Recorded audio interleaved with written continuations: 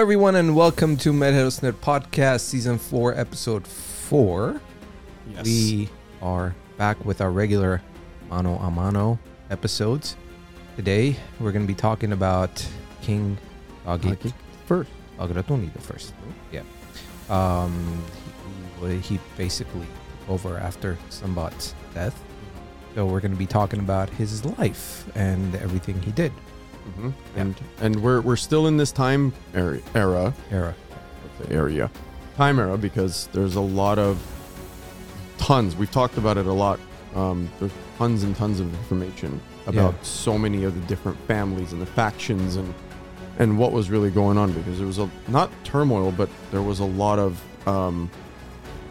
inter-family strife and whatnot, and alliances, and there's so much information about all those alliances and some of the architectural buildings and things like this, and a lot of the achievements. So it was lots of information during this time era. Great time, and for Armenian, there was a lot of back and forth, a lot of turmoil with the Byzantines and caliphates, and all this stuff that was happening. It wasn't just like one thing swept through that time era. There's so many different branches of what was going on in this like little 250 year time period. So we got a lot of information to cover today. I think you guys are going to like this episode. It's a lot of detailed events we're going to be talking about. But as usual, there isn't much announcements. Obviously, right now, the world is pretty much on fire with everything that's happening in the Middle East. It's an unfortunate situation, and it's kind of almost cast a shadow on what happened in Armenia and Artsakh. There's certain geopolitical tie-ins, but that's a topic for another podcast. Yes, and you and I have discussed that we want to do an episode and talk about everything that's happening right now and how it ties into our history and everything that has taken place. We're working on that. We want to put a great informational program together for you guys. So it's factual. And we're not making any of this stuff up. Just some stuff that Vic and I usually talk about that off air. Off air. Could have major tie-in to ancient times leading up to modern times. And how that era in between has been impacted through certain individuals, groups, factions, whatever you want to call them. But what I wanted to mention is we're still helping Hike for Our Heroes to raise as much funds as possible. They are on the grounds in Armenia helping all the displaced families from Artsakh. They're doing amazing work. If you guys don't follow them on Instagram, and you'll see all the videos that they post, everything that they are doing. Great organizations and veterans of Armenia as well. They kind of joined forces together, both organizations. And we trust them. You've seen in previous episodes, we've donated on our behalf. So if you guys can, please go help as much as possible. Join them on their hikes. Yeah, join them on their hikes. They recently just did a night at one of the, I think it was like a bonfire at a beach. Dude, we got to go again. I want to go. I know. Unfortunately, it was. I know you're busier than I am on the weekends. Yeah, with the kids and everything. But definitely follow them. So, and also we mentioned that we are working on the sculpture, Hike Nahapet. You're almost finished with that. Should be done by the end of this week, the latest. Yeah. So next episode, we will feature that. Follow us on Instagram where we will post it. And this is going to be pre-order. And we're going to take pre-orders. It's made to order. And then it'll take probably a few weeks to maybe even a month for it to be ready. And then we'll ship it to you. And again, like we said, all the proceeds from those sculptures that are sold will be going to Hike for Our Heroes organization. Last episode with Katya, it was a that was a great conversation. Great conversation. I want to thank everybody who has watched that episode and listened to it. We had over 10,000 views on YouTube. Thank you so much. And if you guys go back to that video, We have the link for her book. Go ahead and purchase that book. Mm-hmm. It's amazing. Read it. You'll learn a lot from her story. She's so knowledgeable. Yeah, and all the time she put in to do all that research, a lot of information to share the truth of what has taken place, going all the way back to the 1800s till now. So, besides that, that's pretty much it. So, like I said, we're back to just you and I doing what we do best. I love the interviews, but I missed this. So, again, today we're going to be talking about Gagik. Shall we Bagratuni again? Let me put on my glasses so I can see. So you could look smart. I'm an old man now. Wait, so. hold on. Yeah. No, they're real. Yeah, well, once you get in your 40s, the eyesight starts. I'm getting going. there. Yeah, getting there. So, back in 990, when Sambat II, without an heir, kind of left the scene, it was his younger brother, Gagik I, who took the reins of Armenian throne, right? Yeah, exactly. Gagik Bagratuni, who ruled for 3 decades, up until 1020? Yeah. Under the leadership of Armenia, especially the capital Ani, truly flourished under his reign. Yeah. The 11th century historian Aristakis Lastivertsi, Lastiversi. Yeah. I might have slightly butchered it, but I like that first name is awesome. Aristakis. It's got Italian, No, man, Greek. Aristakis. Yeah. Okay. Yeah. I kind of hear Italian, but okay. He had quite an impression of him, labeling him a strong and victorious king who kept Armenia peaceful.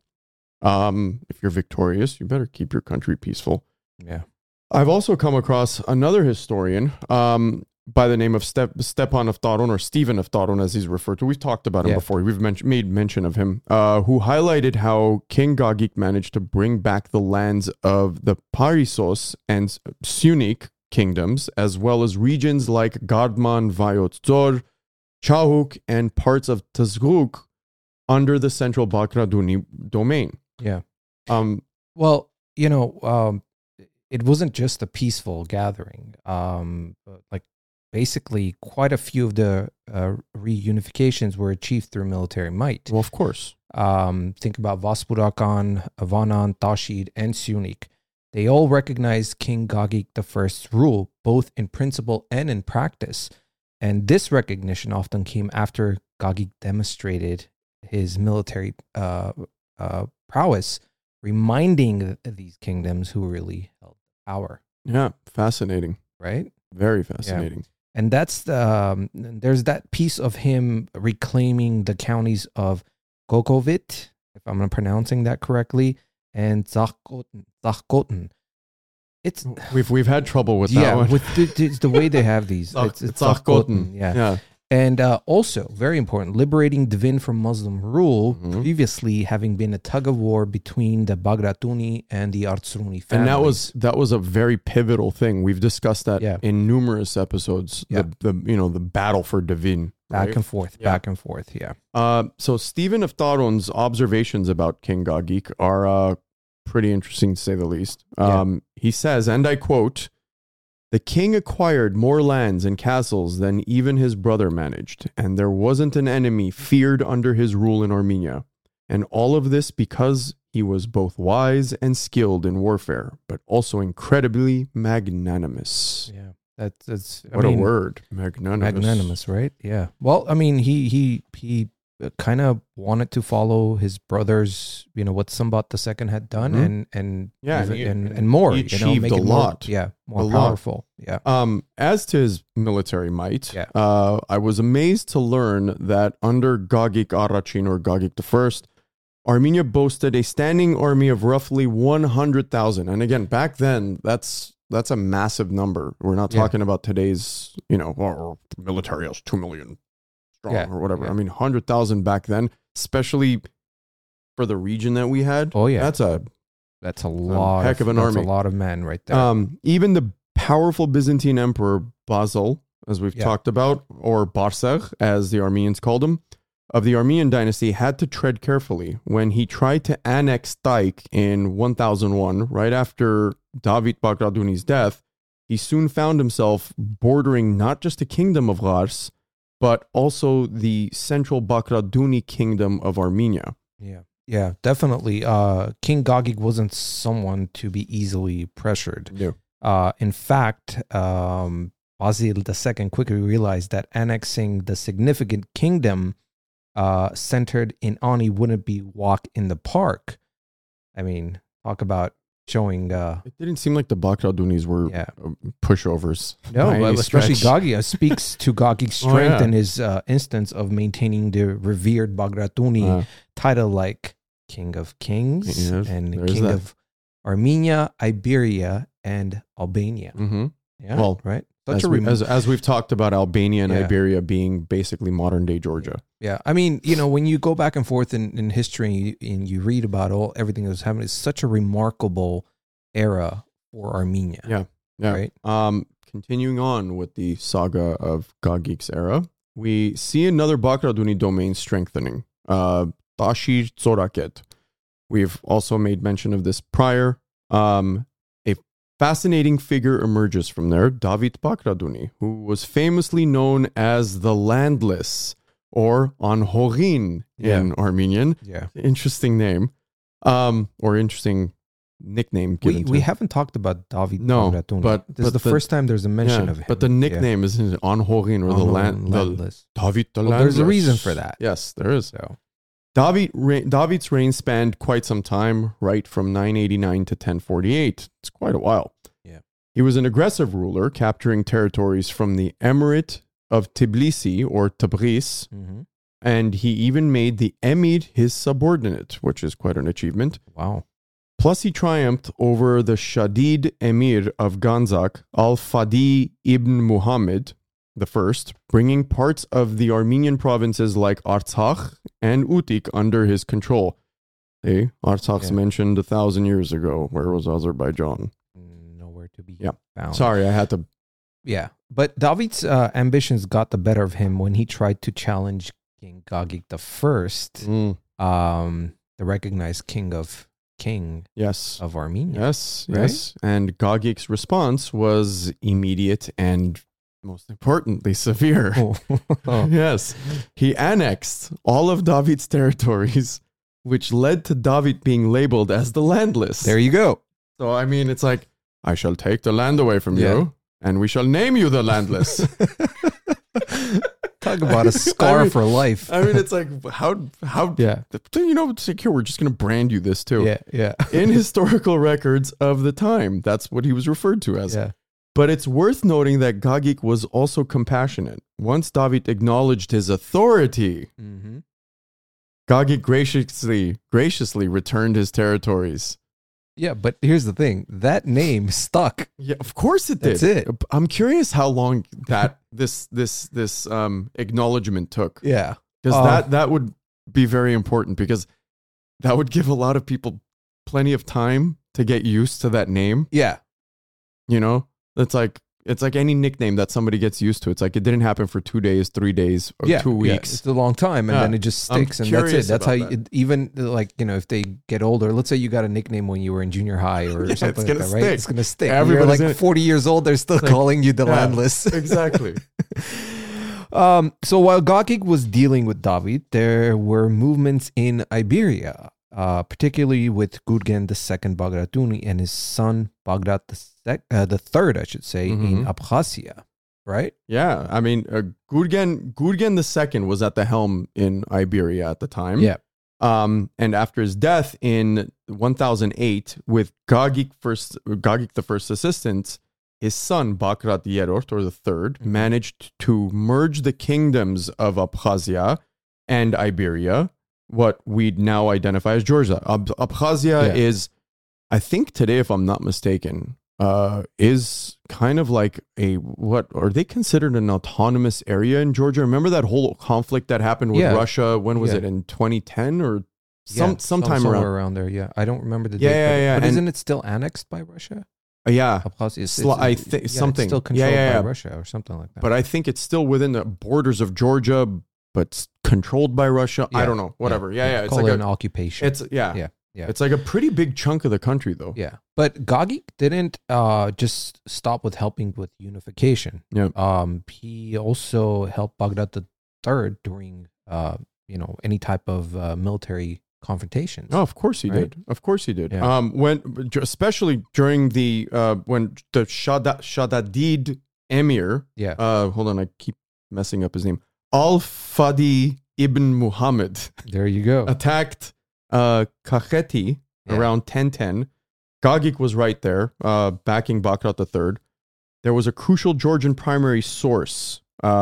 This individual's name was Matian Kartlisi, or Chronicle of Kartli in English, that provides detailed insights into this period. I guess he was their version of their historian, maybe, that was chronicling everything. Yeah. The title of Matian, by the way, is actually derived from the Armenian word of Matian, which means manuscript. Yep. It's fascinating how some of these cultures share so many of these words. Yeah. It is an intriguing connection. Yeah. I mean, absolutely. Well, I mean, a certain someone created their alphabet.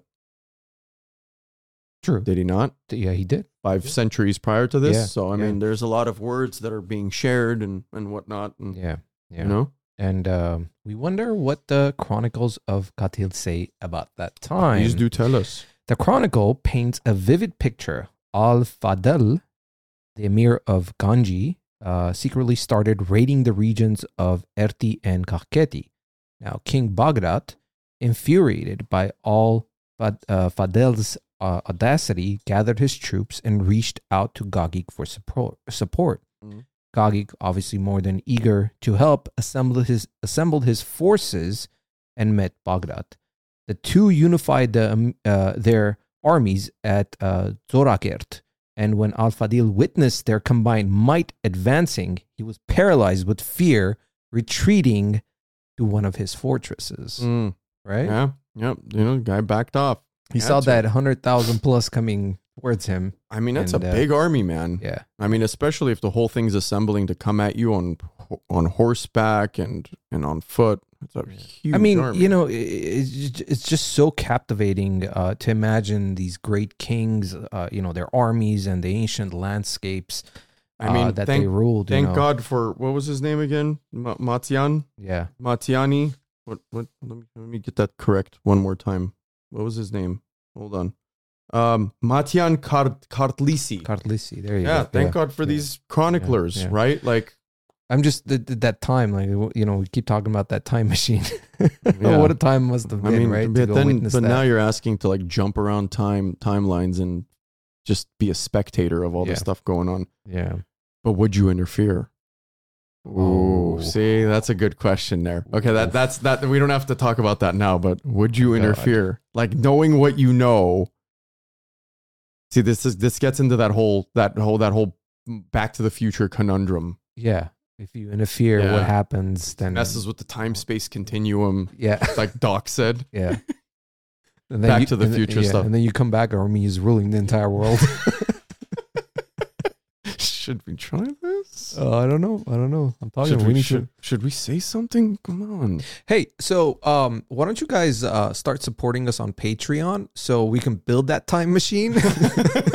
Yeah, it would be great. Nice segue, huh? It would be great. I mean, it would be great technology to get involved in. Anyway, truly an unbelievable era of powerful leaders, military alliances. It's just like this whole time period we've been covering between 9th and 11th centuries. I know we've kind of been, it feels like we're kind of doing this, but too many alliances, too many major battles, armies and whatnot to talk about. It's kind of too important to just, shove under the rug and walk away. Yeah. So history never fails to amaze. Well, diving deeper into the personal life of Gagik the First, let's talk about his royal union. Now, he married Princess Katranide or Katramide, depending on which way you want to go. We've heard this name plenty of times before. Daughter of King Basaksuni, right? Yes, indeed. As she was the queen also known as Katranide II, I believe. Yeah, yeah. Together, they had quite the their own little army themselves. 3 sons, 2 daughters. Wow. 3 sons we've talked about. Hovannes Sambat, names would sound familiar. Did we talk about the daughters, though? No, I don't remember that. I'll get there in a second. Hovannes Sambat, Abbas, and Ashot, who we have made mention before. Yeah, of course, yeah. And the 2 daughters, Hushush, which is one of the daughters, ended up marrying the last Artsruni king of Vaspurakan, Senekerim Hovannes, who we have spoken about. Yes. While Sophia, we have never spoken about her, became the queen besides the Bagratuni king of Iberia. So you see the pieces of the chessboard are being placed. Yeah. Right? Yeah. Yeah.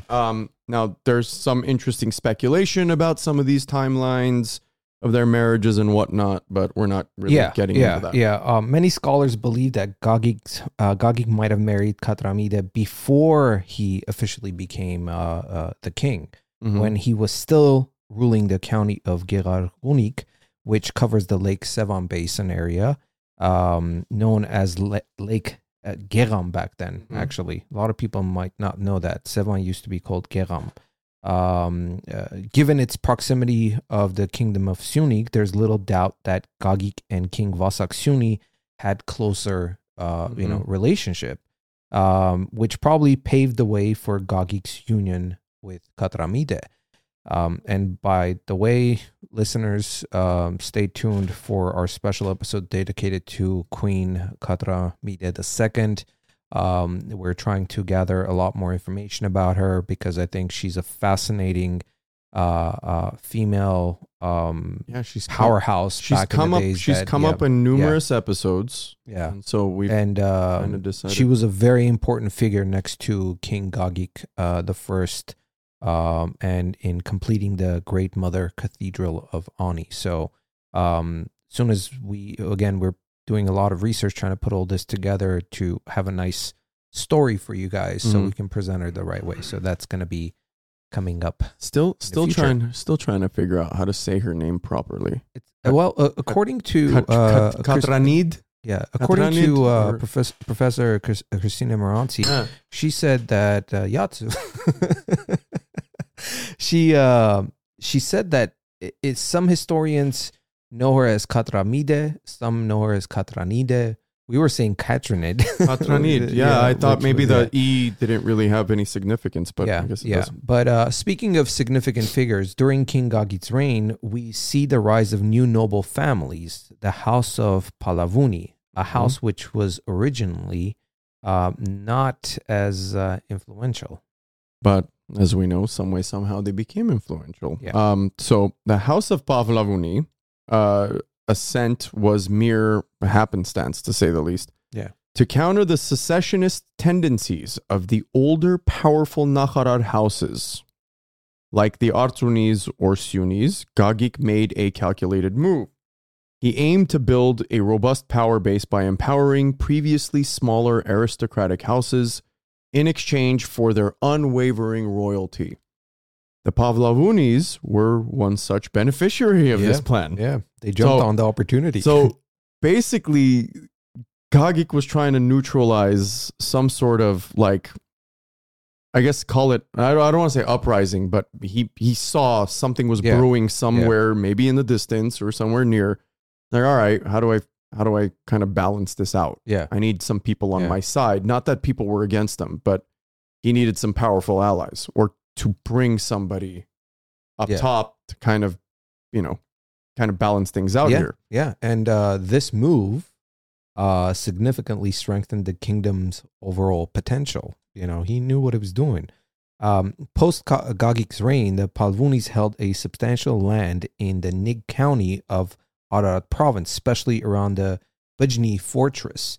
And let's not forget, in the centuries that followed, many key religious leaders, including Archbishop of Ani and several Catholic of the Armenian Church, came from the house of Palavuni. Of course, so, I mean, if you kind of ascend to something and you're a beneficiary of such fruits, then you're gonna get into high places. Yeah, pretty pretty strategic masterstroke, to say the least, ensuring what you want to call this, like political stability or whatever you want to call this. I mean, it's kind of the case, right? I mean, his reign truly reshaped the socio-political fabric of the Armenia, I should say, during that era.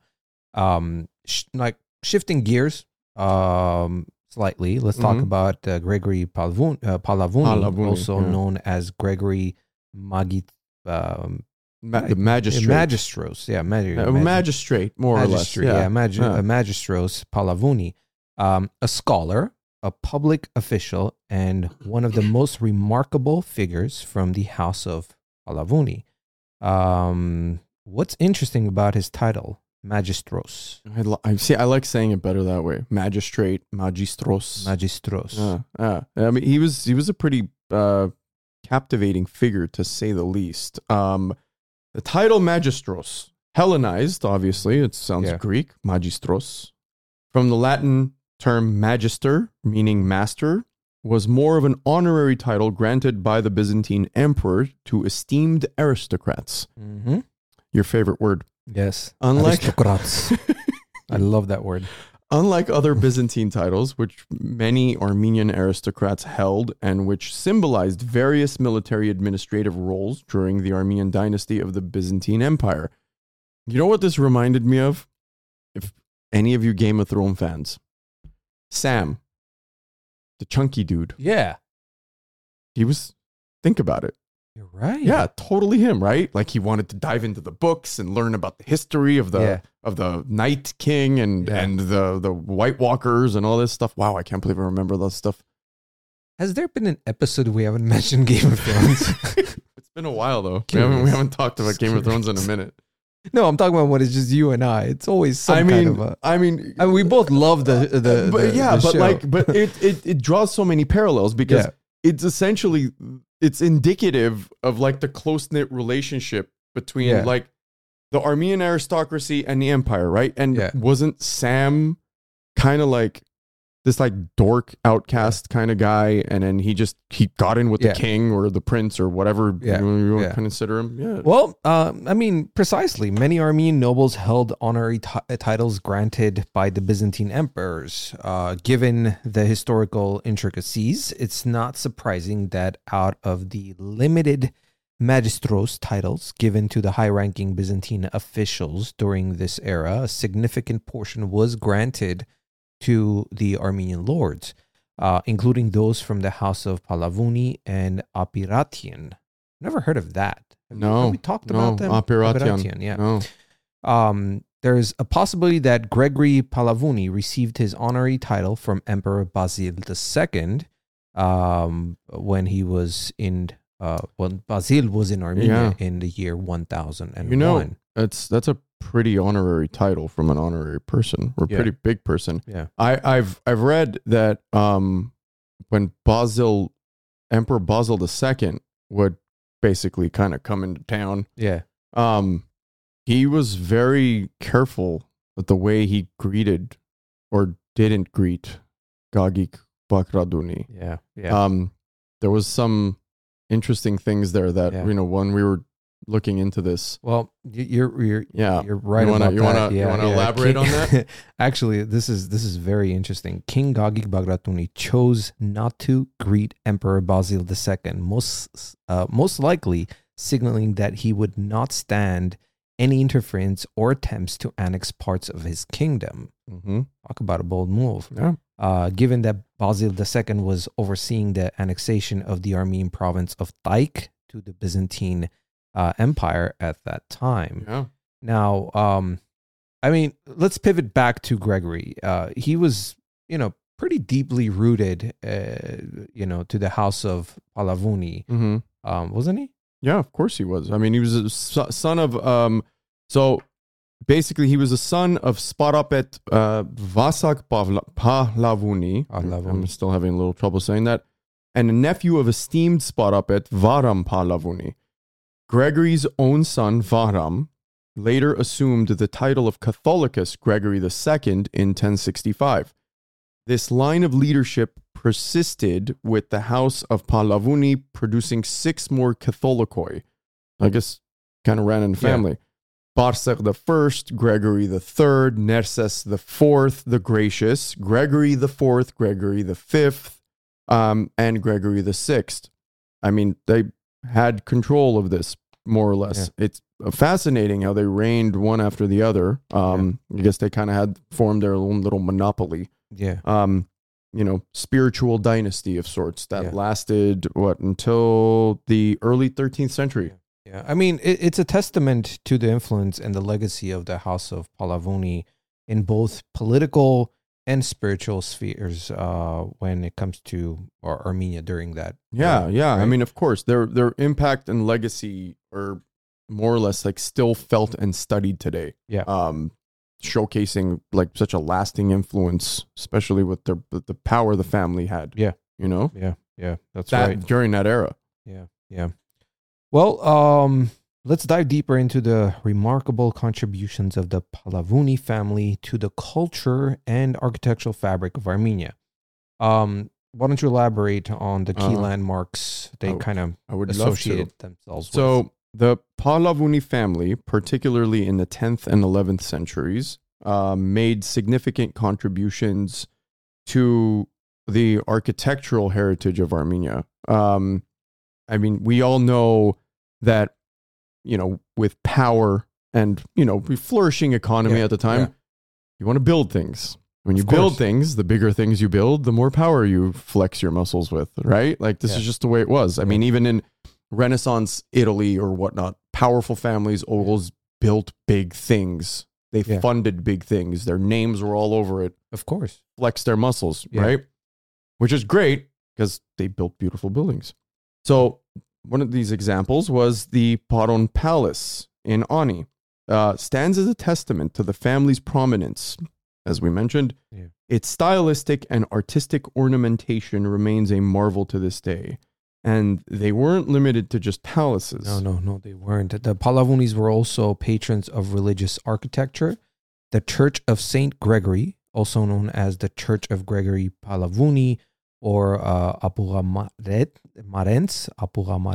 if I'm saying that correctly, was built in the late 10th century and served as a private chapel for the family. I mean, talk about having pull, right? Lord Sambat Magistros also founded the monastery of the Baganaid in 1010, and in 1031, another religious landmark in Ani was established, the Church of the Holy Apostles. Then there's the Church of Shushan Pallavuni, located near Ani's citadel, which was built in the first half of the 11th century. Their contributions spanned more than just religious edifices. Well, I mean, we've talked about Ani a lot. Yeah. Right? But it really starts to make more sense the more and more you talk about it in some of these families with all of this information. The money that was rolling in, the power that some of these families had, and the buildings they were commissioning to be built. Yeah. Now you're starting to understand why Ani was the city of 1,001 churches. There you go. Because everybody was flourishing. Yeah. It was a fantastic time. It's like, well, we want power. Well, we want to build this. And I would like a church there. And I'd like a chapel there. And it just kept going and going and going. Until we had 1,001 churches. Well, I mean, that's what they say, but it wasn't the exact number. I think we've talked about that with Christina Moranzi, did we not? Yeah. So anyway, in 1040, they constructed the family mausoleum, which very wealthy families have to this day. Adjacent to the Aburamrens church, I think I butchered that too. Another important site to mention is the Marmashen Monastery, where the esteemed Sparapet Varam Pallavuni was laid to rest after his valiant demise on the battlefield in 1045. Now, besides architecture, they also celebrated military leaders. Yeah.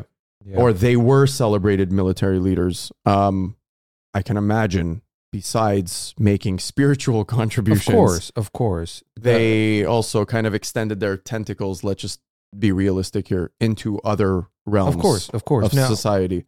I mean, the Pallavuni family was renowned for its Sparapets or supreme military commanders. Vasak and Varam Palavuni notably led the Armenian army during their times. Their military experts were not just confined to the battlefield. They were pivotal in strengthening the Kingdom of Armenia's defense by building new castles, fortresses, and fortifications. For instance, between 988 and 1029, Varam Palavuni erected the Marmashen Monastery. In 1026, he also completed the Varamashen Monastery, which translates to built by Varam. Notably, it was positioned near the famous Palavuni fortress of Ambert. Now, their influence wasn't limited to just military and architectural pursuits. Of course it wasn't. Military, spiritual, and the Palavunis also played a significant role in boosting the economy of the Kingdom of Armenia. Obviously, if you've got the money to build these sort of things and you have a powerful army, let's think about Armenia today, you flourish. You build upon these things. Their vast holdings, apparently, combined with their strategic and economic foresight, facilitated trade, agriculture, and other sectors, laid foundation to robust economic prosperity. I mean, you can't not have just, you're building buildings just to kind of, it's like, we just want to flex our muscle with our architecture. These guys, or wealth, these families, these families put money into every single sector. Yeah. Right? Like nothing's changed from 1,000 years ago. It's still the same thing today. These families, they didn't take money and keep it in their pockets. They gave back. Yes, they flexed their muscle with cute things and big buildings, but at the same time, you want to protect that stuff, you need an army. Yeah. You need a powerful economy where people don't want to destroy you. They want to work with you. Yeah. And they understood that back then. Exactly. So, and that's the point I'm trying to make. Hopefully we, our current governments can learn, powerful leaders can learn a few things. So basically the Palavuni family's contributions and what Gagik did by escalating this family into place, they did wonderful with this opportunity. Yeah. Right? Yeah. They really, what's the word I'm looking for? They capitalized on it. Yeah. And pun intended. You know what I mean? I mean, in a multi-dimensional way. Yeah. I mean, it's not like they were just handed some sort of here's $1 million check. Go build a few buildings. I mean, that's one of the main reasons why they're so renowned in Armenian history of all the things that they've done. But besides talking about the Palavuni family, which was obviously pivotal in Armenian history, yet another influential family was the Apiratians. Now, like I said, I hadn't heard about them till we started, researching about this episode. Let's shed some light on this family and its importance during Gagik's reign. Sure. So the Apiratian family, I guess I don't know if I'm saying it correctly, indeed holds a special place in Armenian history. Founded by Gregory Apirat, this family had notable control in the 11th century, particularly over the Yerevan region. To put into perspective the power of the Apiratians, they commanded a cavalry of 12,000, pretty significant, which was over double the size of the Pavlavunis' own force. I mean, that's quite a force. But how did they align, let's say, or interact, if that's the right word, with the Palavunis? So there's an interesting aspect to this. Despite their separate powers, the Apiratians were actually interrelated with the Pavlavunis through marriage, of course. There's probably some sort of prior engagements, again, pun intended, or whatever the case is, that kind of connected the two families together. But they produced exceptional generals, and they had really high-ranking spiritual leaders. So if you really think about it, you've got two very significant things covered in society, right? Yeah. Military leaders and spiritual leaders. So now people are going to listen to you. Yeah. on spiritual side or and military both side. the military leaders and there was a big connection between. Of course, there was. There had to be. And there even during wartime. Well, that's the thing. You've seen it in movies. The spiritual leader walks them off before they go to battle and whatnot. This is a very interlinked thing. Advisor to the king. Yes. To the commanders. Always in the meetings. So Prince Gregory Apirat and his brother Gevorg held significant territories spanning from the Varaznunic county of the Ayrarat province of Yerevan to Devin's vicinity. Their architectural contributions were equally significant. For instance, in 1002, Gevorg established the Church of Katolike in the Havut Star monastic complex. Mm-hmm. Gregory Apirat followed suit, adding the Church of St. Gregory in the same monastery.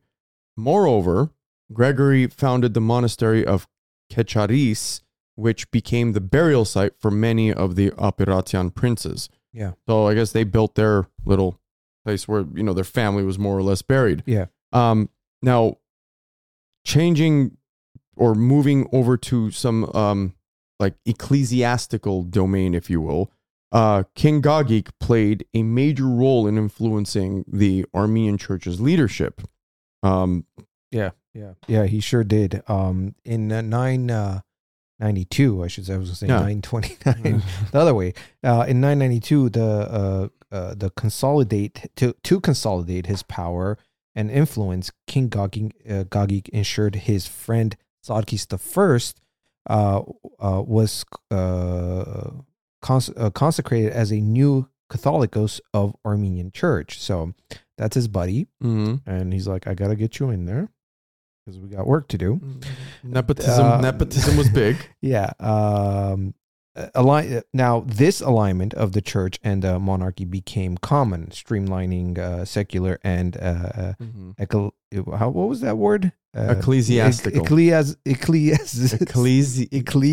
That's it. Power. This is your new favorite word. Yeah. There you go. That's it. Power. Sarkis I, having previously led Stevanavank monastery within Gagik's domain, then moved to the Catholicos seat to Ani in the same year. So he basically, and it seems like this is a typical pattern. Every time a new Catholico comes in, wherever he was, moves the seat to Ani. This move and the close alignment between King Gagik and Catholicos Sarkis I, both in terms of time and vision, ushered in a golden age of Armenia. Yeah, I mean, it's becoming very obvious that the military side of things, like we just touched on a few moments ago, and the spiritual side of things were so interlinked and so connected, which was super beneficial for the strength of the people and the nation. Yeah. Right? Yeah. And everything they stood for, right? I mean, you couldn't be, more on point. The harmonious partnership led to a remarkable achievements. Ashot III, the Merciful's aspiration was to reestablish the unity of the Armenian church's spiritual centers and the capital, reminiscent of the early Christian era. The dream came to reality during King Gagik I's first reign, with Ani becoming both the spiritual and administrative center during what we can, or it can be described as Armenia's zenith. Yeah, it really, really underlines the importance of that connection. Yeah, it's undoubtedly you can run your society very strong, grassroots level, backbone. Like very, very powerful connection. Yeah. And I mean, we see it now today in like modern society with certain countries where you see people kind of disconnecting from. I mean, I'm not saying, people need to follow religion or whatever the case is, but if you have a powerful connection, big disconnect between, right now. Of course there is. We've you've made mention of it. I've made mention of it in different words, but you kind of have military going one way and the spiritual side going one way. We want our money here. We want our money here. Sorry, but it's true. Yeah. Fortunately, money and materialistic things have taken over the world, and not just in Armenian culture. No, not just. This isn't specific to Armenia. This is everywhere. Just as human beings, even here. Yeah. Now, before we continue, again, I want to mention, first of all, I want to thank to everybody who has recently started becoming a Patreon, supporting us. We really appreciate it. We mention this all the time because it's very important, guys. But we have talked about how we have so many projects that we're working on. Some of them we had to pause because of funding issues. Some of them we're putting our own money into it. But like I said, we do this out of the love of our history, our culture. And when you become a Patreon, it's $5 a month. Think of it as for all the work we do, you're buying us a cup of coffee or a shot of cognac. Maybe cognac's more expensive, but you know. Speaking of which, yeah, and you know, it helps us to be able to have a budget to do a lot more. Everything, as you all know, costs money. Studio equipment costs money. All the cameras we use cost money, and just putting time and effort to do all this research and put everything together. This is part of our, you know, it's not our day job. We have to do this after our typical daily lives. Yeah, and but so it's fun. It is fun, but we need your help. So, you know, 2.5 years into this, we're not going to stop. And by the way, I want to mention thank you to everybody. We posted this on Instagram, but we have officially passed 10,000 subscribers on our YouTube channel. Thank you so much. We're humbled. Yeah, we appreciate it. Kind of cool. That's 10,000 people who like what we do, who are watching us. And we truly, I mean, we never thought we'd be here, especially on YouTube. I mean, we have a great following on the podcast platform. Huge. We're in I think we're at 75 countries now. But you know, continue, please. The best way you can also help us is by sharing this with your friends, family, have them watch, have them subscribe on YouTube, or if they like to listen podcasts, they can find us on any podcast platform. I had some friends recently when I shared the post that we made, and a couple friends reacted, "Hey man, I promise I'm going to start listening to you guys at work," and da-da-da. I'm like, "You still haven't?" Amazing, anyway, right? I mean, but they've promised me they are watching you. Yeah. Watching you, man. It's all right. And to everybody who's reaching out to us, thank you. We're a little bit slow right now responding to your emails. It's just, like I said, we're really busy, but we will respond. We have responded to most of them, but some of them are asking for a lot of information where we ourselves have to do research to get you those answers. So, we're not historians. We're not scholars. So we do have day jobs. Yeah. But moving on. So now back to the 990s, which marked the period where Gagik I was deeply involved in the strengthening of both his internal and external possessions. I understand there was an interesting alliance between different branches of the Bagratuni dynasty. Yeah, so Gagik I was quite a strategist, to say the least, that led him to form alliances with various Bagratuni branches. This included King Abbas of Gars, David Bagratuni of Taik, and the Bagratuni brothers of Iberia. I mean, you had to, right? The primary objective of this alliance was to counteract the threats posed by the Rawadid Emir Mamlan I, I believe that's his name. Yeah. As chronicled by Matthew of Edessa, which we have made mention a couple times. Yeah, a few times. Yeah. In 998, Mamlan I invaded northeastern areas near Lake Van with a significant force. This force clashed with the combined army of Gagik I and his allies near the village of Tsumb. Yeah.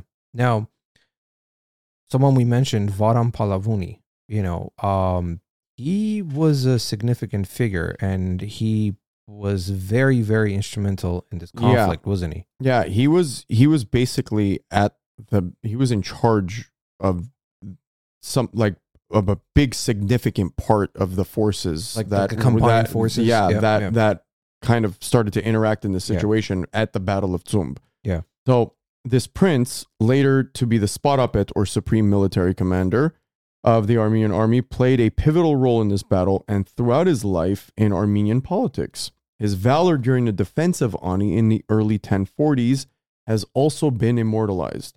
A 20th century novel by Andranik Hovsepian named after him has greatly popularized his legacy and some of his adventures. I mean, see, when we found out about this, I really want to dive more into Varam Palavuni, and again, we've talked about this before, that we will as we go through this era. I know we're covering different kings, but there's so many other mentioned players. Yeah, so many other players. What we'll do is eventually, once we're done with all the kingdoms, we will go back and pick out specific characters like Varam Palavuni and dive more into their life and what they did, and hopefully that will shed more light, to who they were. Well, this is where the Armenian literary experts, writers, and whatnot. Yeah. There's a reason why they picked these stories and these individuals or these characters to elaborate on. Yeah. Or make modern day versions of it, right? Yeah. I mean, there's a reason why. Yeah. And I want to put this out there too. To all of our listeners, if you guys know anyone that might be a scholar or has great information about certain parts of history that you would want us to talk about, bring it to the forefront, please have them reach out to us. Again, this is not just about having historians and professors. There are amazing people out there who have read so much, done a lot of research. So if you know people like some of you guys are so knowledgeable. This is not about it's just like I said. You guys ever want to come on and talk? If there's a field of expertise things that you've dove into.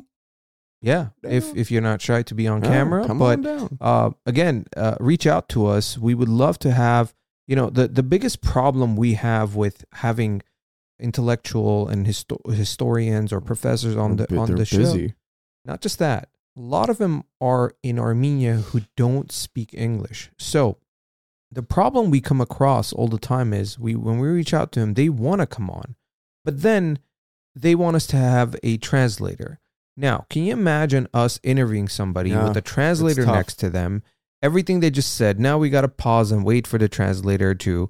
And we talked about possibly having it pre-recorded and then put subtitles. Now we got to go there and translate the subtitles. But we just feel like it's not going to be the same. If we have to, we will. Yeah. But it's not an easy bridge to gap. Yeah, and like I said, the point of this in English is not just for Armenians. This is for a lot of non-Armenians watch and listen to this show. So that's kind of one of the reasons why we are having trouble getting more and more of these professors who have so much information that are in Armenia who don't speak English. But like I said, if you know anyone who has information, have them reach out to us. They can email us pod@medherosnet.com or through Instagram. Reach out to us. If you yourself feel like you have enough knowledge about a particular portion of our history or whatnot, and you want to just come have a conversation, come on down and have a conversation. Yeah. But let's get back to and talk a little bit more about the strategies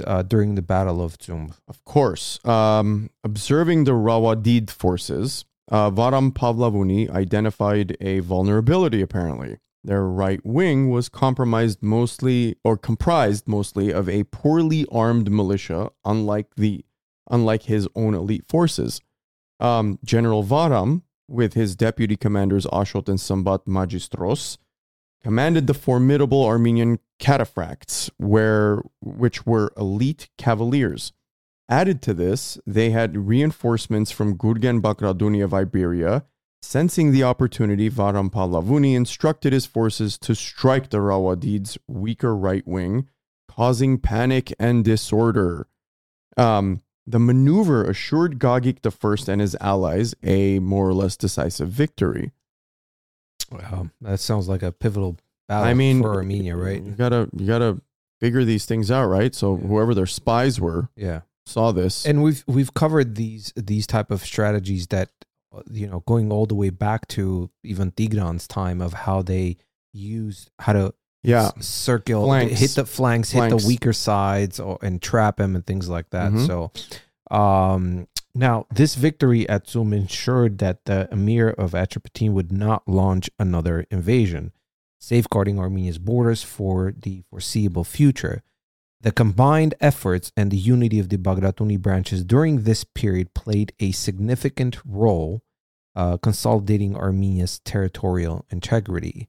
something that needs to take place today. Unity, come together. Yeah. We are under attack. Yeah. Wake up, Armenians. Yeah. So diving deeper into King Gagik I and Queen Katranid II, who again, she played a very pivotal role, but like we don't want to give away too much this episode. We want to kind of compile some things, but there's things we're touching on. It's pretty remarkable to note that there's significant contributions to their architectural landscape of their realm. Of one of the examples being the monastic complex of Khatskong, was a particular point of pride for the royal couple. The monastic complex of Khatskong. Khatskong. There you go. Khatskong stands out as one of the architectural marvels initiated by King Gagik I and Queen Katramide. Mm-hmm. Located in close proximity to Ani, this complex was unfortunately targeted and destroyed by Turkish army in 1966. Of course. Do we need to say anything here? Unfortunately, our artillery fire obliterated 4 of the 5 churches within the complex, leaving the 5th church, St. Sarkis, heavily damaged. Such acts of deliberate destructions have unfortunately been a recurring theme in Armenian history, leading the loss of many, many, many cultural treasures, and it's happening today in Artsakh. Mm-hmm. Yeah, every day they're destroying. History is repeating itself. Our churches, our monuments, everything. No, absolutely. We've talked about this before and covering different, on episodes about the city of Ani, but the Mother Cathedral of Ani is another gem that, Yes, it is. The Mother Cathedral of Ani, also known as the Church of the Holy Mother of God, is a masterpiece of Armenian architecture, designed by the esteemed architect Tartad. We've talked about it many times. Yes. It was completed in 1001 under the patronage of King Gagik I and Queen Katranide. Its opulent features, such as the 2-meter tall silver cross, it's a big cross, the crystal chandelier imported from India by Sambat II, and the dome adorned with frescoes, showcased the grandeur of Armenian medieval architecture. Yeah. Tragically, after 1064, the Seljuks, those damn Seljuks, converted it into a mosque, which led to the covering up of its beautiful frescoes. We've talked about the architectural prowess of Tartad and the influences he had not only in the region but also outside the region in previous episodes. Yeah, his structures, and we mentioned this before, throughout the medieval time, it was used in Europe and all over. Went as far north as the Celtic regions. Yeah. Now, Tartad's architectural genius, evident in obviously Mother Cathedral of Ani, is credited with pioneering innovations that would later play a significant role in the development of the Gothic style of the European architecture. Like I said, we've mentioned this many times before. Features like ribbed vaulting, pointed arches, clustered columns, and other unique elements that Tartad employed were innovated at the time and became foundational elements of the Gothic style that dominated European architecture from the 12th century onwards. Esteemed art historians, including David Talbot Rice and Joseph's, I'm going to butcher this, Strzygowski have highlighted these innovations, underlining Tartad's monumental impact on world architecture. We talked about this before. I know it's kind of repeating, but it's part of it. It has so much. They're all tied in together. But it's still fascinating to think about, even in the midst of a conversation about like the global impact that some of our spiritual architecture has had. Specifically in Europe and the, what do you want to call them? The English islands, the Celtic regions, that far north. Yeah. Talked about it before. tourists to go there and see all these architectures are in awe, how beautiful. And it's like, okay, so remember, this is all because of Tartad. More or less. And his design and his architecture. More or less. So just keep that in mind next time you're visiting and saying how beautiful these architectures are. Remember, that's Armenian architecture. Yeah. The DNA is Armenian architecture. Now, let's continue our journey through Armenian architectural history and dive a little bit deeper into architect Tartad's significant contributions. Tartad's meticulous attention to detail and commitment to preserving the past while introducing new innovation makes him an architectural legend. Let's explore more about Gagik Cathedral, another architectural marvel of Tartad's design. I mean, if we dive a little bit deeper through the phase of our journey, we're going to find out so much more about his design. If when you design something, you're not only trying to be innovative, but you're also trying to pay homage. You're not, of course, think about the fact that we're now in this time era, in the early 11th century. All this stuff is being built. We're 700 years removed from accepting Christianity. Yeah. And starting to build churches, right? At this point, you're 7 centuries in, you're going to need to preserve something, but at the same time be innovative because you're moving forward, right? Yeah. It's design. It's of course the way it is. Yeah. After completing one major thing that he did, he had to repair the dome of the Mother Cathedral. So he seamlessly transitioned to bringing the architectural wonder to life.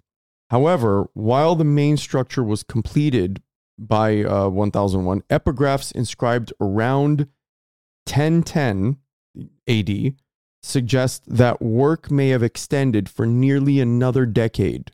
The addition of the relics from the monastery of Saint Haripsime, thanks to the Catholicus Sarkis I of Sevan, in a neighboring church, speaks to the spiritual significance and intent of structures around the Mother Cathedral.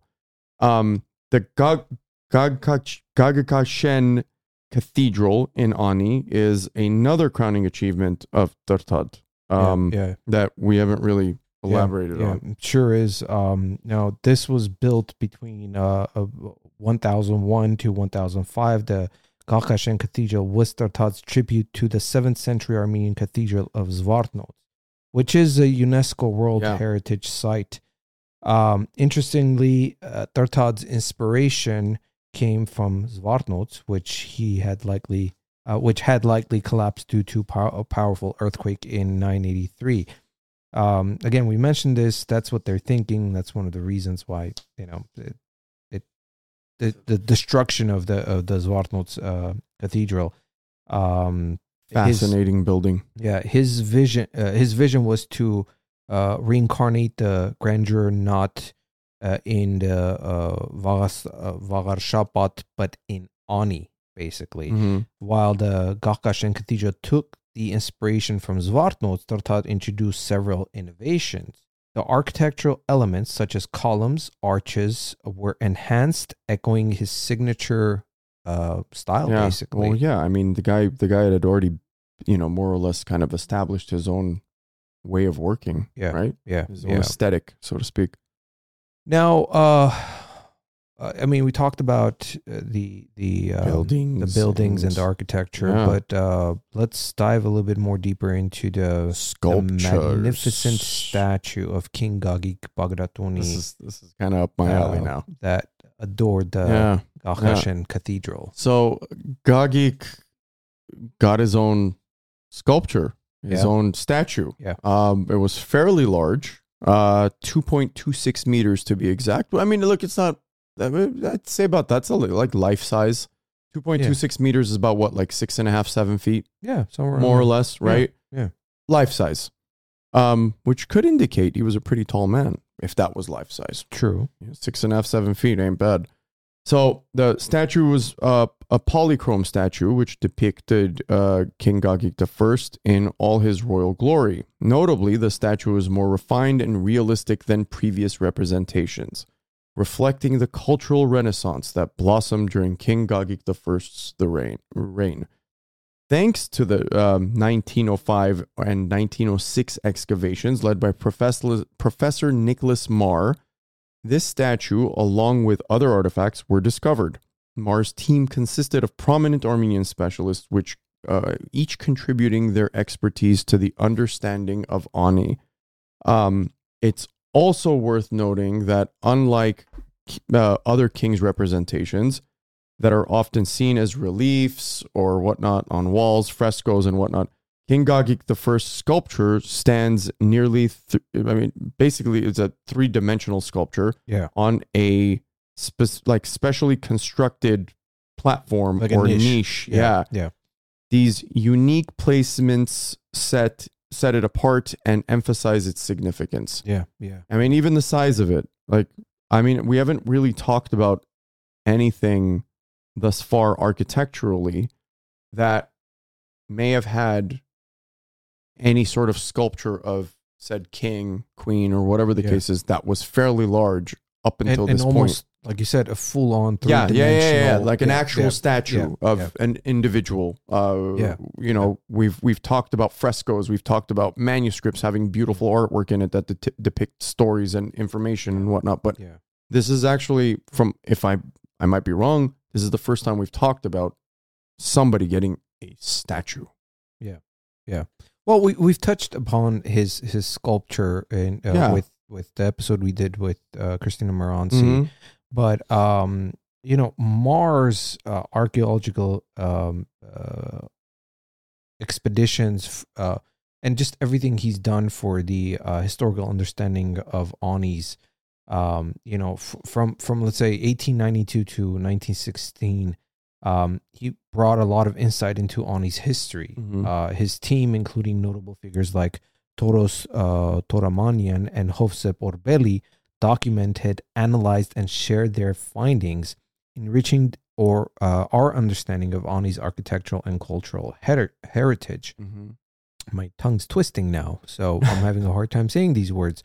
The detailed documentation included photographs by Aram Vruir, offering a glimpse into Ani's past, enabling future generations to appreciate its glory and the talents of architects like Tortad. Yeah, it's truly a really inspiring time in history. With, again, I know I don't want to sound redundant, but we talked about how it was a flourishing time. People, they were putting time and effort into making everything look gorgeous and beautiful and to show the power of what they had established, right? Yeah. It's not just about the beauty. That beauty shows that, like, hey, we are a flourishing economy. Like, come deal with us. Don't destroy this. You know what I mean? It's really an interesting time in like world heritage. Yeah, really is. No, I agree. Time machine. Yeah, time machine. We just can't mess with it. Yeah, until things get dangerous. Then maybe. Now, continuing our intricate journey, let's time travel. Speaking of time machines, to events post Kemalist occupation of Kars. It's impossible not to feel the weight of a cultural loss. Let's talk about the aftermath of the occupation and its impacts. Can we just end the episode here, because this is where this is where this stuff goes downhill. Yeah, it's like the somber chapter of our history. Every episode. Yeah, every episode. It's like we talk about all this great stuff, and it just. But it's okay. These are things that later other kings and leaders came and learned from, and still have they learning from them. Have they though? Armenian government. Yeah. Continuing. Are we going to get in trouble for that? Oh, I'm done with it. No. I'm not talking about YouTube. I'm talking about them. Oh, them? You think they might just kind of pick up on this? Like, look at these two clowns. Yeah. What are they going to do? I don't know. I'm just...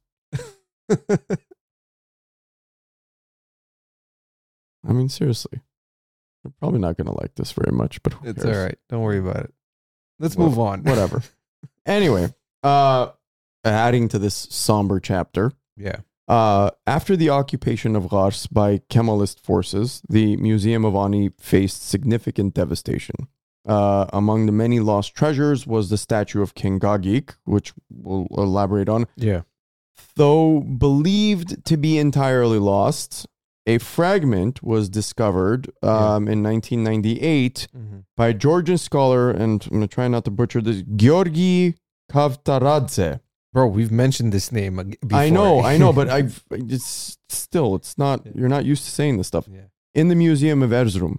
Tragically, the rich history of the fragment of this fragment was reduced to mere speculations, apparently, with even mistakenly identifying it as a part of a fish or a lion statue. Yeah, and we made fun of that. This is Sunbot's episode. Yeah. Yeah. But yeah. Okay. Fish. How does a hen look like a fish? Yeah, how does a hen look like a fish? Oh, maybe in all right, I'm going to stop there. Depending on who's looking at it. Well, who was looking at it? The Turks were looking at it, and they saw a fish. You. That's what I said. I mean, depending on who's looking at it. Mike, don't break the mic. I'll try not to break the mic, Mike. All right. Somber mode. The devastation faced during the Armenian genocide and the ensuing years had far-reached impacts. The plunder and destructions were profound. Yeah, they were. Mike. Absolutely, they were. In 1918, we saw Ani invaded by the Turks. Of course. Right? Following this invasion, years of scientific research and valuable artifacts were lost almost instantly. Yep. Another wave of devastation came in 1920 when Mustafa Kemal's general, Kazim Karabekir, not only occupied significant Armenian territories, but also added to the destruction. Of course they would. They're not going to settle on something less. Again, guys, we have covered this in previous episodes because it is important that we want to mention what took place in Ani and how they how they basically destroyed everything and whether they took it upon themselves. And I'll get to it in a second. The irony lies in the misrepresentation of some of these artifacts in Turkish museums. I'll give you an example. One can speculate how the statue of King Gagik ended up in Erzurum, of course. Some believe that the looted valuables from Ani were taken to Erzurum during Karabekir's occupation, given that he used Erzurum as a base. Yeah. King Gagik I statue and the subsequent speculations around its sculptural ensemble are fascinating. But the example I wanted to give, my mom recently, I know you were in Armenia as well. Yeah. My mom recently was in Armenia earlier this year. She ended up visiting Eastern Turkey. She did like a tour, one of those tour things. She went to Kars. She went all the way as far to, I believe, Diyarbakir. Okay. She was going to climb Nemrut. She didn't, but she got some of these books and she brought some of these books back. Man, this is all Armenian stuff, dude. It's all Armenian ancient stuff, and it's all got like Turkish names given to it. It says ancient Turkey on it. I keep forgetting to bring it to you. I'll bring it to you. She brought me the book. It's in Turkish? No. Yes. Yeah, it is. But the names are written in, it's written in English letters, right? Yeah. So you can tell that they've renamed these things. Of course. Dude, this is none of it's theirs. I mean, the fact that none of it's theirs. Everything they published, and when we did the Nemrut. Yeah, and when we did the Mer Talk show, the live show with Gagik Nazarian in front of a live audience, which was an amazing experience. If you guys haven't watched that, go watch it. It's on our channel. They talk about how, they find all these artifacts. Yeah, they give it their names. And not just that, the fact that the academic world is actually falling for their rewording, renaming, and specifically the fact that they keep saying ancient Turkey. Mm-hmm. What part of Turkey is ancient? Yeah. Please, somebody. None of it. Literally none of it. Ancient There's Turkey. There's nothing ancient about it. Anyways. The furthest it goes, fundamental history is the Ottoman Empire. Yeah. Which is what they basically swept in and settled there in the 15th century. 16th century. 16th century, yeah. I'm sorry, 1500s. 1500s, Yeah. so 16th century, yeah. So, I mean, what, 500, and 600? none of that was theirs. Yeah. None of that was theirs. Yeah. All right. So now, architect Vanik Khachaturian theorized that Gagik's statue might have been part of a larger sculpture ensemble, perhaps alongside Queen Katramide II, or even a statue of Christ. These sculptures, with history and symbolism, were meant to convey the grandeur of the times and their rulers. Now, King Gagik the First passing marked kind of the end of an era. Yeah, it did. Right? While there's some debate around the exact year of his passing, could have been like 1017 or 1020. Yeah. The impact of his death is undeniable. King Gagik the First was likely buried next to his father Ashot Yerort, or Ashot III, near the church of Surp Gevorg. It was a fitting resting place, given the church's significance and the annals of Armenian history. Post Gagik the First era, Armenia entered a very challenging phase, to say the least. Yeah. After this point. Yeah, it's actually quite right, Mr. Balian. Unfortunately, with the passing of King Gagik, Armenia's political landscape became turbulent. The rivalry between King Gagik's sons, Hovannes Sambat and Ashot, over the throne weakened the Bagratuni dynasty and the kingdom of Armenia. Why am I not surprised? This internal strife and the subsequent decline set the stage of the events that will delve into our upcoming episodes. A rich tapestry of heartbreak and resurgence.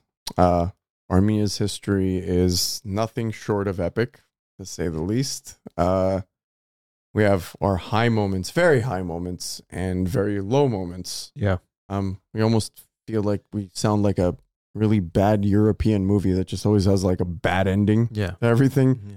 It's like it's that constant roller coaster ride of just, it never ends. No. You go to the height, and then you drop down, you go to the height, and there wasn't really, I mean, maybe a small amount of time, but there's never really historically. And as we go further into the future with all these episodes, I mean, man, it's always been some kind of struggle, trying to survive in that area. And we all know why, because obviously the positioning of the landscape and being the crossroads and the social pressures of massive empires that you were surrounded by that are probably throwing you all sorts of promises and wealth and whatnot.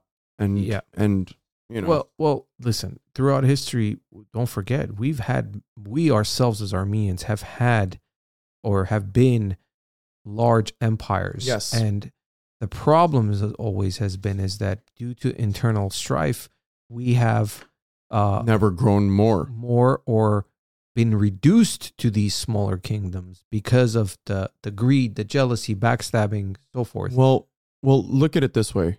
If someone knows that you're not united, right, it's easy to get to your own kind and promise them, like Yusuf promised everybody crowns.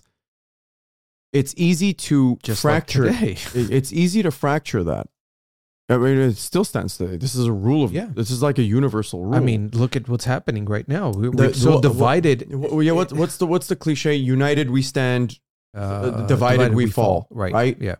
This is for everyone or everything. This goes from a small 4-person family to a city, to a village, to a state, to community, a country, whatever you want to classify this as. This is the bottom line. Number one rule of controlling anything is divide and conquer. Yeah. So if you have division within your own ranks, how easy is it for somebody? You don't even have to be a major enemy. Yeah.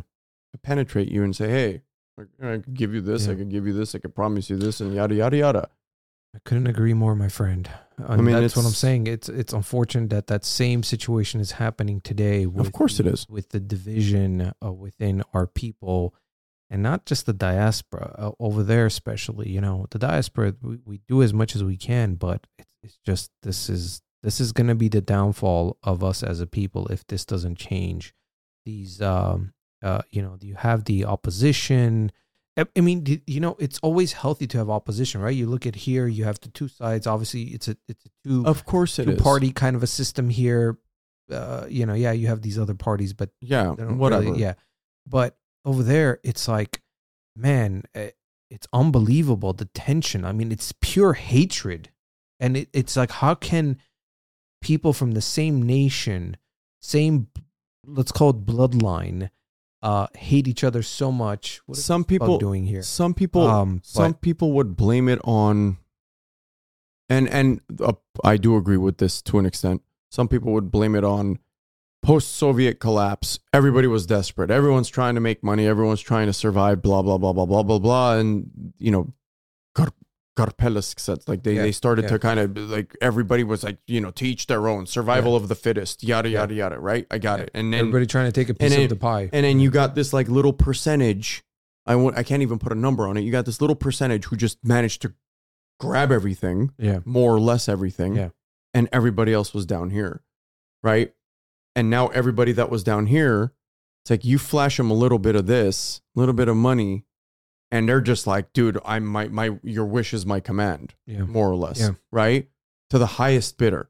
Yeah. And it's true. I don't care. I'll say it. Like, it's 100% true. It's real. Listen, of course it's reality. We as people, and not just being Armenian, but even you have to face reality. You have to accept the fact that we as a nation, we as people, we're not perfect. We have a lot of problems and a lot of faults. And the point of talking about this stuff is to recognize the mistakes we're making, to correct those in order to be able to have a better future as a nation, as a people, for our kids.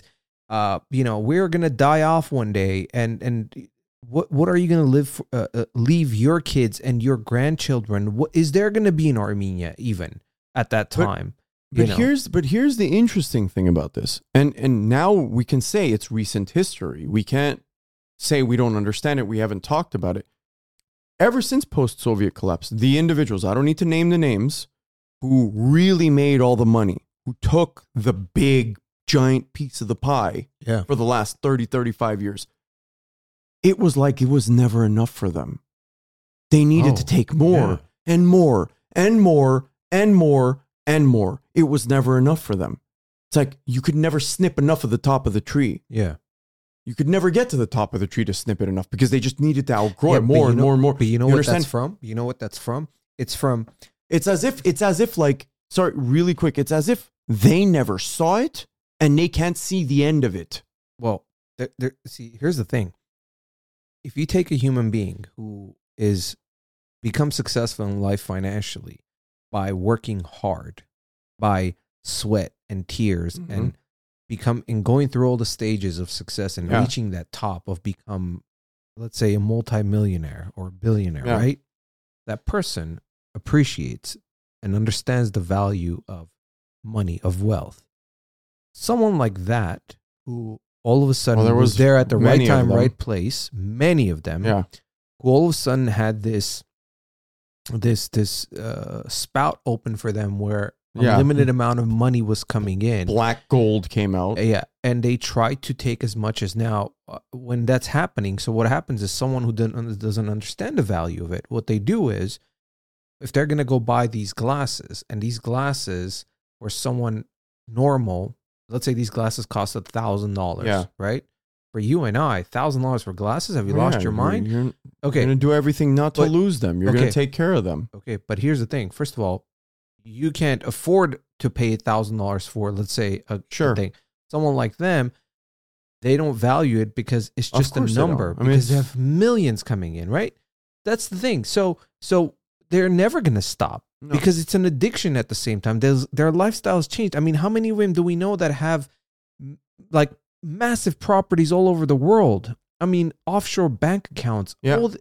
hide money, until this whatever. day, they live lavishly, and most of them are here now in the United States. Well, they have a lot of abroad investments. I mean, again, not to name names, but I'm sure some of you guys stolen know. blood money. Yes.